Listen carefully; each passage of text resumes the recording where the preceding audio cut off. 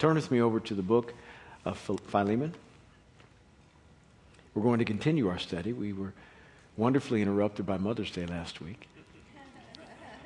So we're going to continue studying till we make it through the entire book. We're going to read verses 6 and 7 this week. Verses 6 and 7. Paul is writing, and he says, I pray that the fellowship of your faith may become effective through the knowledge of every good thing which is in you for Christ's sake. Verse 7. For I've come to have much joy and comfort in your love, because the hearts of the saints have been refreshed through you, brother. Lord, help us as we study. When we talked about this prior, we ended at verse 5, where Paul was commending Philemon on his faith and his love.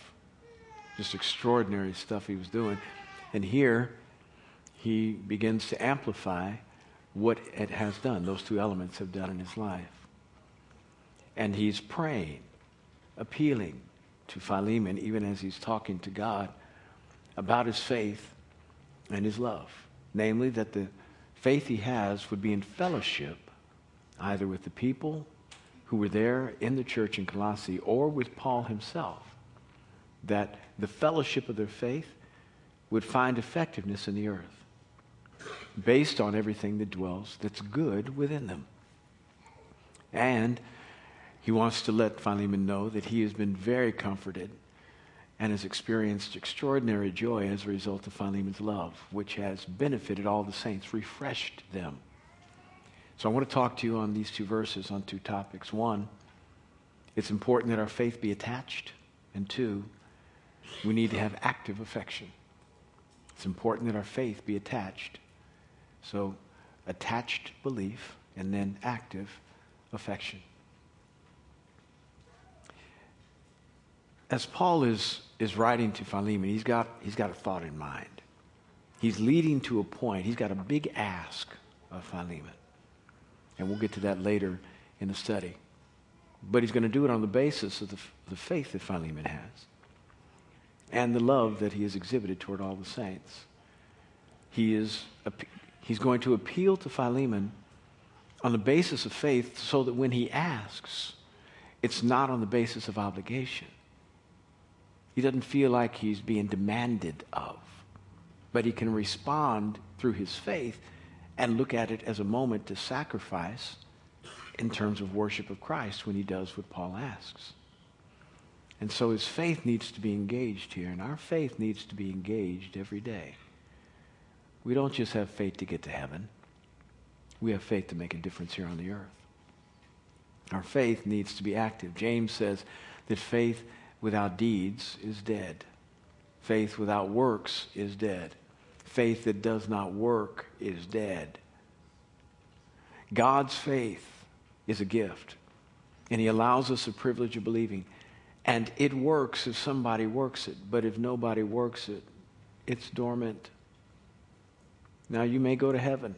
Nobody's going to question whether you've got faith and enough orthodoxy that allows you to go into glory. Nobody's going to question that. But Jesus questioned the disciples' faith all the time. There they were out on the sea. Jesus said, we're going to the other side. A storm arises, unexpected. Waves crash over the boat, not just into the boat.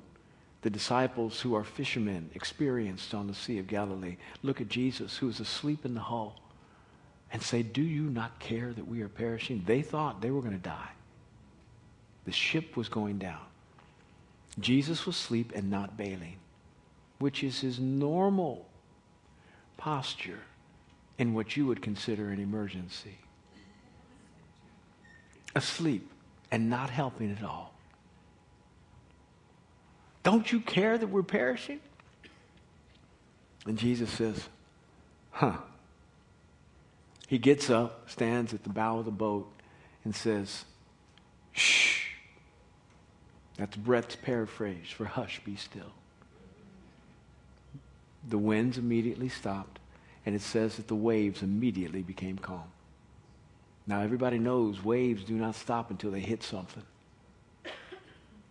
They just keep a storm out in the middle of the Pacific might take 15 days for the waves to reach the shore of California. But they're coming because nothing stops them except the shore. These waves had something that stopped them. The weightiness of the Word of God fell upon them. And immediately the sea became calm. Amazing. And then Jesus turns and looks at the disciples and said, question, where'd your faith go? What did I tell you when we got on the boat? What did I tell you? I said we're going to the other side. Now, what about this storm made you think that my word wasn't going to come to pass?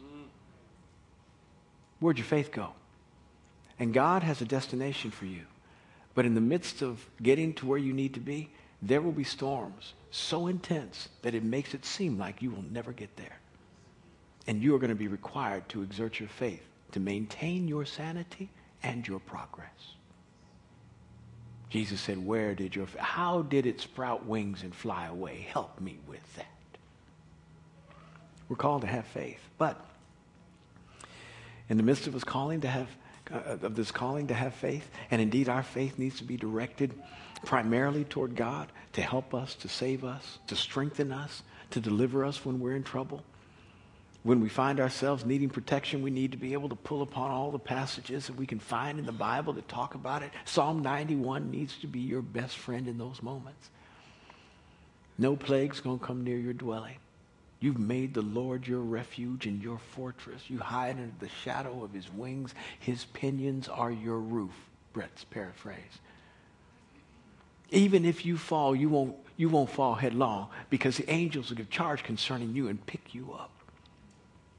No arrow that flies by day nor the terror in night will hurt you. You need to be able to pull those things up and let them go directly to God in connection so that those promises of confidence can come down to you in your soul and begin to drive down like pylons, knowing that your God is watching over your life. You need to know Isaiah, where it says, no weapon formed against me is going to prosper. In moments of insecurity, you need to know that nothing can separate you from the love of God. Not peril, not famine, not poverty, not sword, nothing. He has got you in his hand. And in Matthew 10:29, my Father, Jesus says, is greater than all, and nobody can take you out. You need those passages. You need to have a vertical relationship that expresses faith toward God, that whereby he can insert himself into your circumstances where you don't see him, where you don't feel him, and all of a sudden your faith rises and it meets God, and God comes down and begins to change your life. If he doesn't change the circumstances, he changes you so you can better face them. But as much as we need that, we need a different kind of connection in faith. We need a connection that goes horizontally. Paul's saying here, let the fellowship of your faith, let the koinonia in the Greek of your faith be effective. Too many people's faith is lonely. Don't have any fellowship. Oh, you're going to heaven. But there are places where you don't see God meet you because he has prescribed other means to get that need met. He has intentionally omitted himself. And you cry out on a regular basis, saying, where are you? How come you won't assist me? Why don't you come and meet my need? Well, your fellowship and faith is lacking. You aren't tied to anybody else. There are certain things that God has prescribed that people should help you do. And because you've been hurt in the past, you don't want to open up to nobody. You don't want to walk close with nobody. You're concerned about what they're going to do with the information if you share it with them.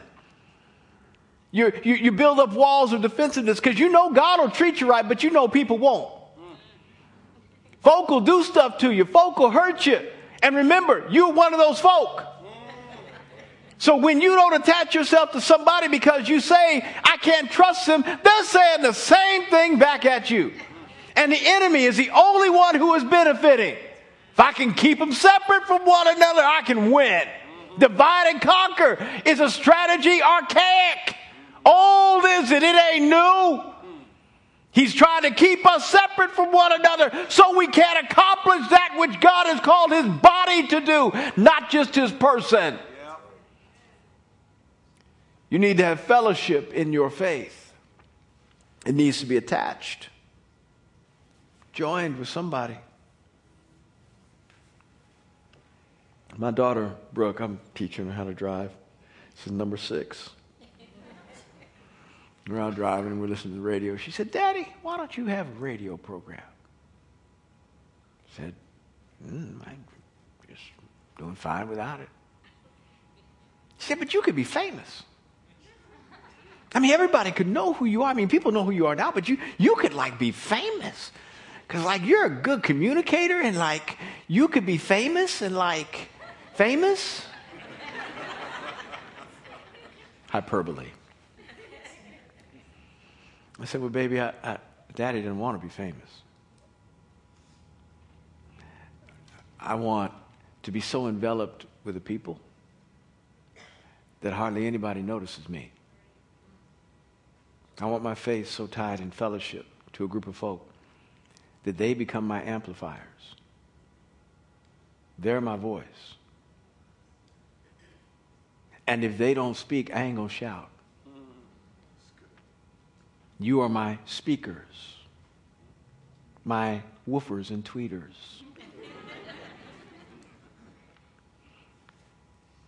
There's no point, at least in my estimation, of trying to figure out how to create more superstars. I want super people. I'm happy for all the individuals that are ascending above normality because they're doing stuff that other people don't. Ain't mad at their accomplishment at all. Happy about whatever God is doing with them.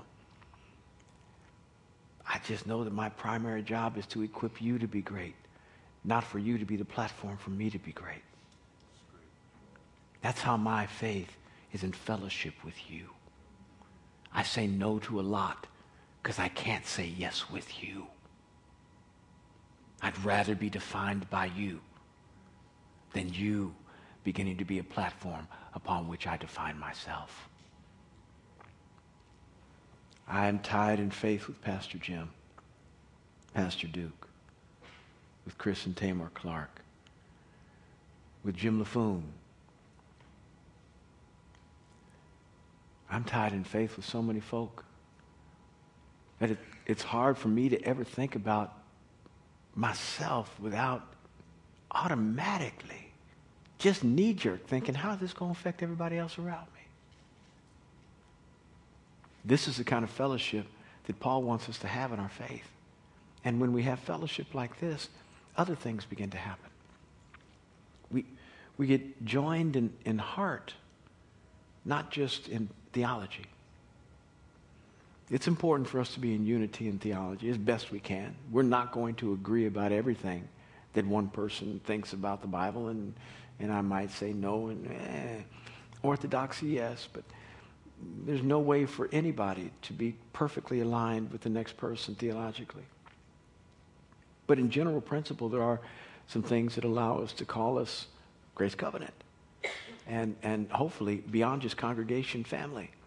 But then our theology should move us into something else.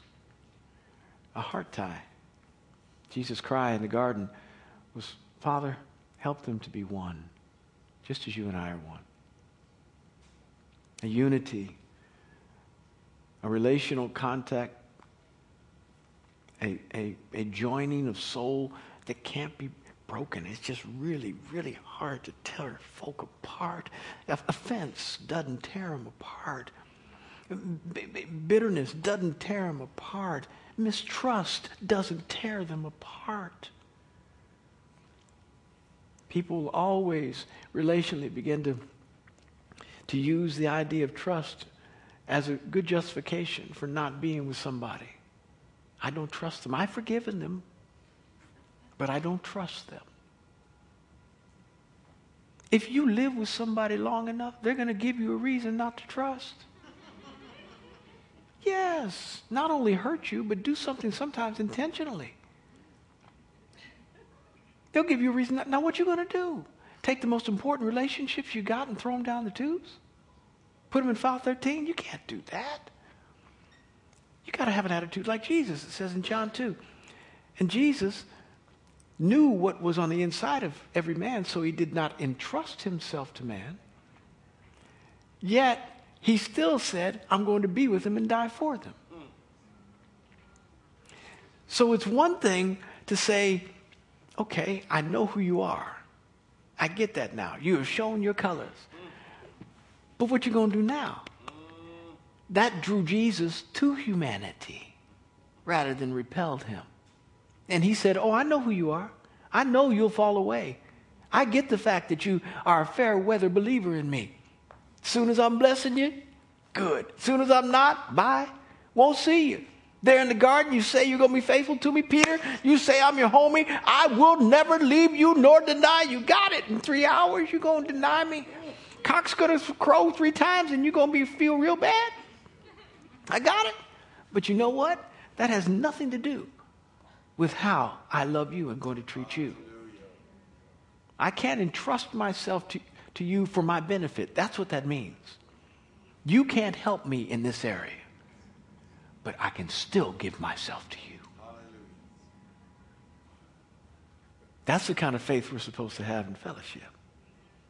Not letting anything withdraw us. And this is not just theology I'm talking to you about. This is how I live. And it's not because bread is so wonderful. It's just I had a revelation one day. I bet I'd done some stuff that made God not trust me. I bet I did some stuff that made me unlovable to his love. I bet I did some things that caused him to be angry, yet he was not. And yet he continued to reach out to me and pull me in, bring me close. Not just tolerate me, not just call me a servant, leave me and relegate me to a position in the house that would be greater than I should deserve, but not still a son. And yet he called me by his name, gave me adopted me, made me his boy, gave me, and not the kind of boy like Jephthah. Jephthah, Judges chapter 11, was Gideon's son. Gilead's son. But Gilead had a bunch of other sons. And Jephthah happened to be the son of another woman. Harlot. Gilead's other boys didn't want Jephthah inheriting anything from their father. They wanted to keep all the inheritance because it would have meant they would have to split it with this boy. So they cut him out. God didn't make me one of those sons, yet I would have been happy just to bear my daddy's name. He gave me an inheritance. All the while, I was doing the wrong thing, and he knew that when I got in, I wasn't right enough to be right.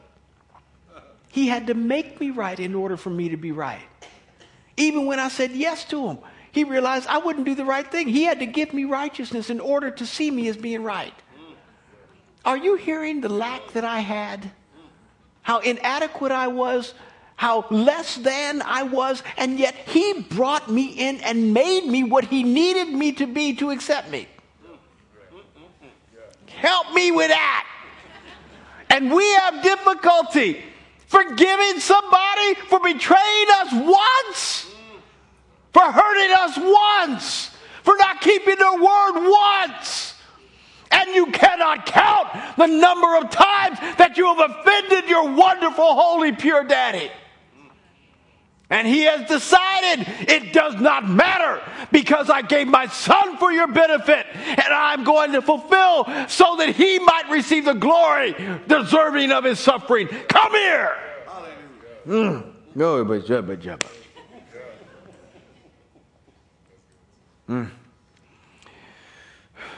My faith is tied with people. And it's the best way I know how to live. And it brings me in heart unity with them. And nothing breaks that. I can't let anything break that.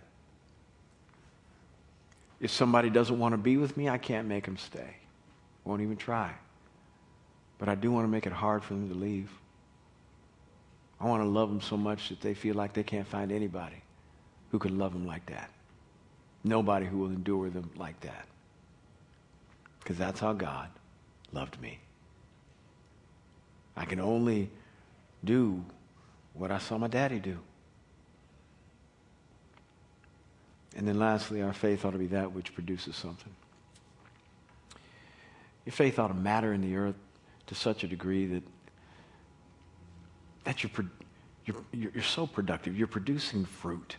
Your faith is changing environments that are less than right. Over Yorkshire Elementary, we adopted an elementary school down the street in Manassas. And the principal's so happy he cries whenever he thinks about Grace Covenant Church because of what we're doing over there. We give out coats and shoes and gloves in the wintertime. We provide free camps for soccer and football. We take our athletes that are in the church and go over there and they serve for free. We do tutorial services after school. 45 folk in this church volunteer. And I'm going to say this so that you need to open your ears right. They don't care what we say as long as we help them. Did you hear what I didn't say? Do what you want to do as long as you help us. See, when things get real bad, separation of what and what just don't matter too much no more. Just come and help us, please. We need help. We need help. But somebody's faith is making a difference over there. Our mission trips to Africa. Somebody's faith is making a difference. When we go over to George Mason University with our campus group, we got 3 campus leaders over there. One in particular, David Hermes, who's in charge. 145 kids on Sunday night during the school year get together and meet, and it is a crazy, wonderful service. They aren't you. They are what you used to be. Nutty, crazy, overzealous, out there on the extreme of what worship looks like, hollering, screaming, yeah, God! Best place in the world to be. Sunday night is fabulous. David Hermes is killing it over there. And I'm looking at him thinking, man, your faith is making a difference. And it's not just his faith. It's a fellowship of my faith with his faith. Us pulling together in that, our whole staff pulling together to make him successful. Now, he's doing all the labor over there, but our faith joined together. He couldn't do it without us, and we couldn't do it without him. How is your faith making a difference in the community? What fruit is it producing? Can you see anything? It might be because your faith hadn't fellowship with anybody lately. Just you and Jesus. Just you and Jesus. Your faith needs to fellowship with somebody. Get in there and tie. And we love multitasking. See, we're the generation that's on Facebook doing our homework while we watch TV. Yeah, that's what our high school kids, Mama, I can do this. I can do this. This is what I can't just sit there with nothing. I have to have my earbuds in. I have to be on Facebook, the TV on, and the video on YouTube, as well as give me A's. That's all I'm asking for. Give me A's. Give me A's. We love multitasking. Well, multitask this. Multitask with your faith. Let there be a heart tie that's developed when you have joined with somebody to do something great for the community. Multitask like that. And then he says, this faith ought to work and be effective based on every good thing that dwells within you for Christ's sake. The good stuff down on the inside. And what is down on the inside of every one of us? The presence of the Holy Spirit, third person of the Godhead. He lives there. The effect of him living there, Peter says, 2 Peter verse 3, chapter 1 says that everything that pertains to life and godliness, everything that pertains to life and godliness is on the inside of you in Christ Jesus. We have it all. Everything that pertains to life and godliness, we got it. You lack nothing. Now, we feel like we lack because we can't find what we need when we need it. But that's not because it's not there.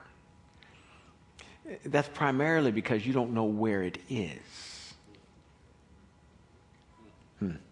See, the Holy Spirit is there. But because we don't read a lot about him, we don't get in his word to understand how he moves, what he wants to do. He has defined himself by the word.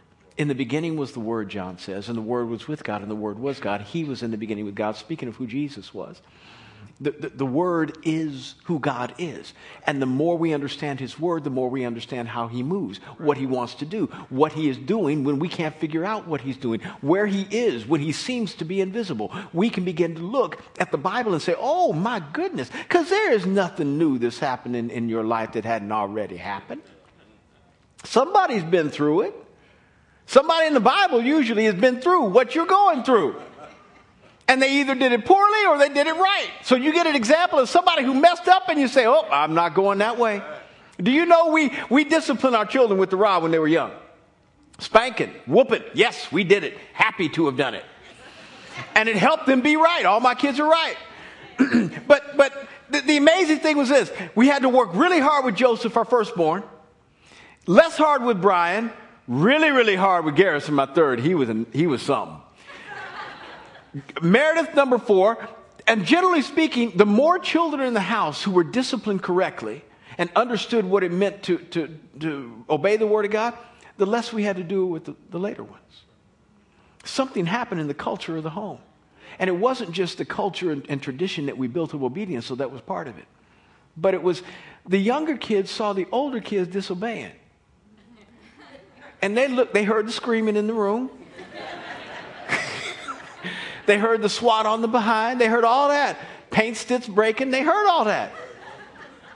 And they said to themselves, whatever they did to get that, I ain't doing that. I'm not doing that. So as we discipline one, two got disciplined. You with me? There's something about the Holy Spirit allowing for the learning process to increase in people's lives as a result of understanding what this word has to say. And you can begin to amplify your experience as you go on in God by looking at what other people did so that you don't have to make it happen yourself. Why you want to reinvent the wheel? Why you want to, listen, you don't have to let your experience be your best teacher. Let mine. Let somebody else's experience be your teacher. Get this word down on the inside of you. Now, when you get this word down on the inside of you, you understand more about how God moves. And I'm going to say this without much qualification, but I need to emphasize something here. You won't pray as much as you normally would pray when you get the word on the inside of you. Moses was leading the people out of Egypt, and he was going one direction. And God told him, I want you to take a U-turn and go down and camp by the sea. So God was setting something up. He said, I'm going to make Pharaoh angry, and he's going to wish he hadn't let you go, and you're going to come out, and I'm going to deal with this so you never have to be concerned about Pharaoh ever again. Never Egypt, never again. So they turned around, took a U-turn, went down, camped by the Red Sea. Now, Moses didn't know what was going on. Pharaoh heard they had turned around. He said, oh, we got them now. They're camped by the Red Sea. Let's go get them. So Pharaoh took his entire army out. Going to say, we're going to bring these people back. I don't know what came over us. We shouldn't have let our slaves go. We need our slaves. We got to get our slaves back. Let's go get them. So they went to go get them. As the Israelites, saw the Egyptians coming over the desert, the dust flying, they were going, hey, Moses.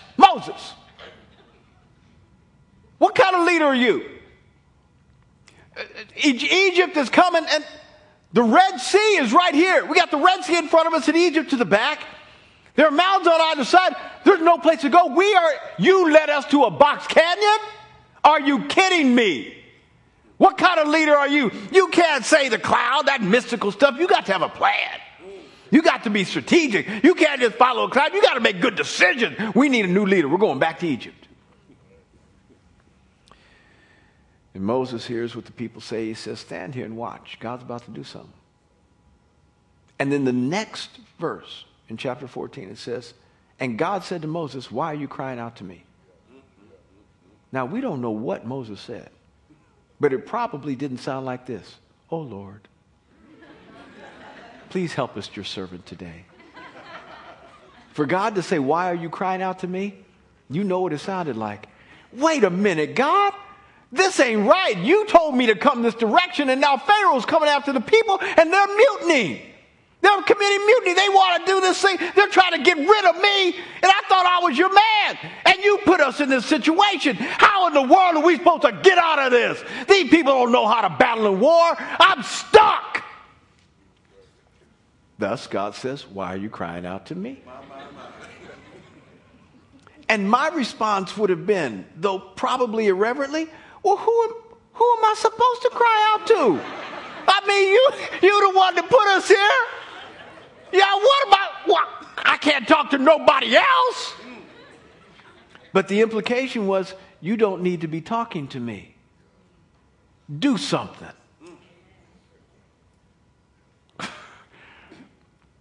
He said, lift up your staff and tell this sea to go away. And the inference from God saying, why you're crying out to me, do something, is Moses was supposed to know that the Red Sea was supposed to part. Again, in which I would have said, did I miss the memo? When did that ever happen? What man has ever lifted up a stick and saw a sea part? How was I supposed to know that's what was supposed to go on? Ah! See, Moses didn't understand what was on the inside of him. He didn't understand all that was there. Through the goodness that dwells on the inside of you, you are supposed to respond in faith to every circumstance well. And some stuff you aren't supposed to ask God about.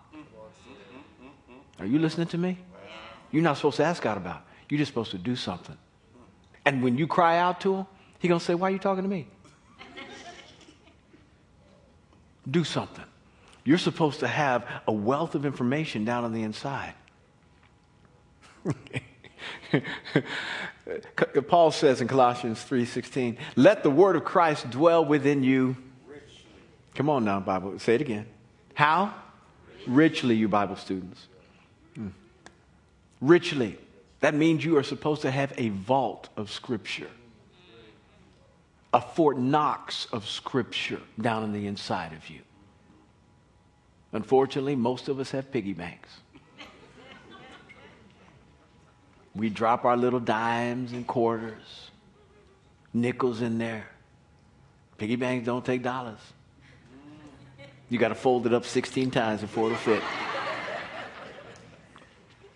The word of Christ dwells within most believers poorly. And so when circumstances come for which you're supposed to have an answer, instead you cry out to God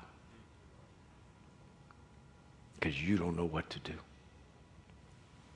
I am trying to live my life in such unbroken fellowship with the Father, relationally connected, praying without ceasing, that when a circumstance comes, I'm not always, every once in a while, yeah, but I'm not always saying, God help, God help, God help, God help. At some point, we're supposed to walk with him, not just behind him.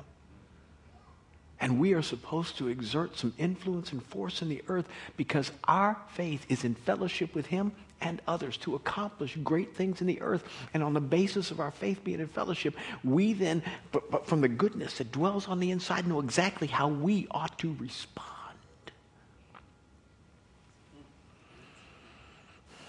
Let the word of Christ dwell within you richly. Richly. Secondly, we need to have active affection, love. He said, your love has brought me great joy and comfort because through it, the hearts of the saints have been refreshed. Paul wrote a lot of letters. He wrote 2/3 of the New Testament. Philemon is his shortest note, shortest one.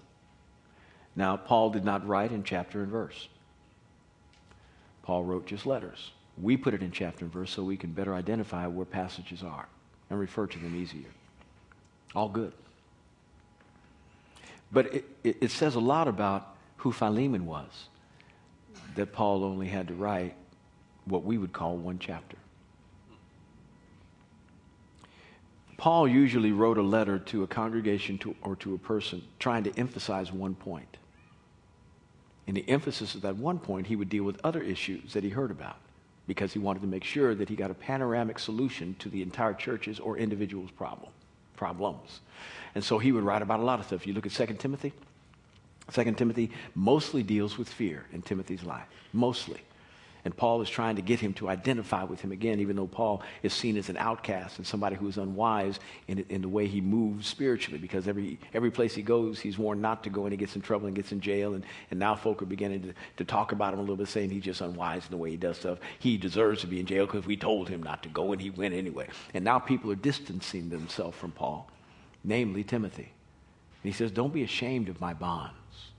So the entire letter's about fear, but then he deals with how folks ought to treat one another in the church and all kind of other issues to teach Timothy what needs to be done congregationally so he can address things that are happening in Ephesus. But with Philemon, he deals with one issue. And that's it. One. I want you to exert your faith on this guy Onesimus who's your slave. And if there were other issues to deal with, he would have written about them.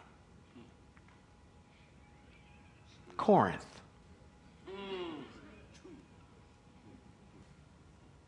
16 chapters. 16 chapters. And not just 16 chapters. A whole nother letter. With 13 chapters. Corinth had problems. Lots of problems. Lots and lots and lots of problems. And it took that long for Paul to write to them to try to address everything that was wrong. Romans, 16 chapters. Titus, 3 chapters. Titus and Timothy were his boys. Those were his boys. In every way, birthed by him spiritually. They called him daddy. 3 chapters to Titus. 3 chapters in 2 Timothy. 6 chapters in 1 Timothy. With Philemon, 1.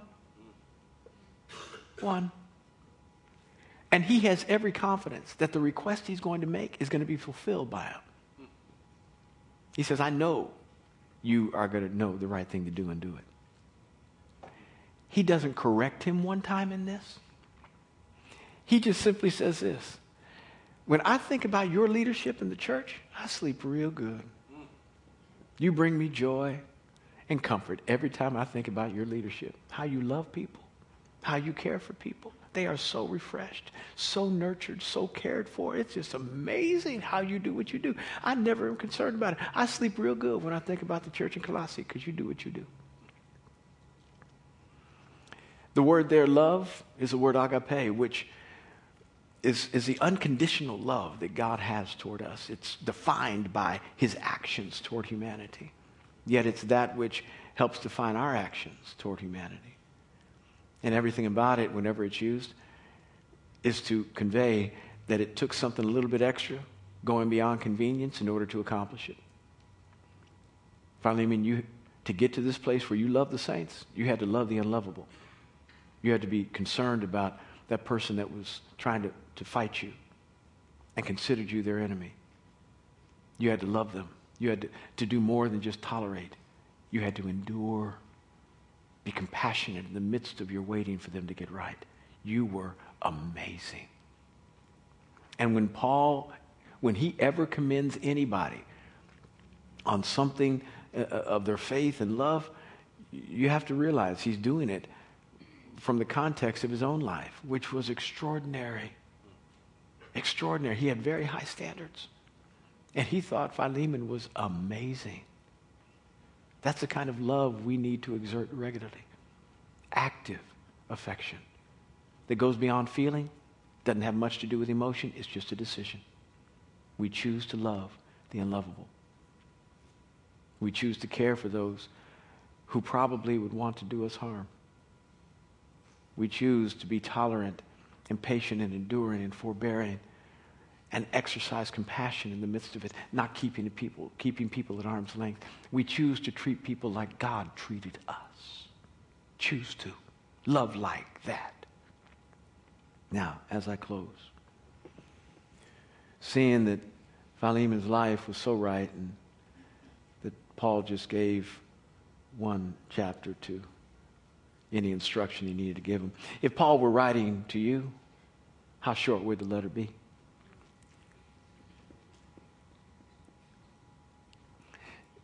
Would it be a letter like Corinth? 16? Would he need 2 letters? Would he need 2 letters to fix all the stuff in your life?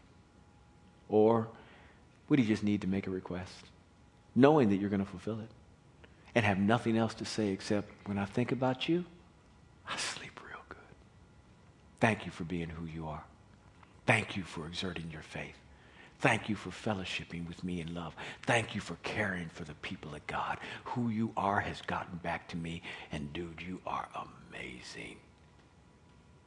Let our lives be such that it only takes 1 letter. That's 1 chapter from Paul.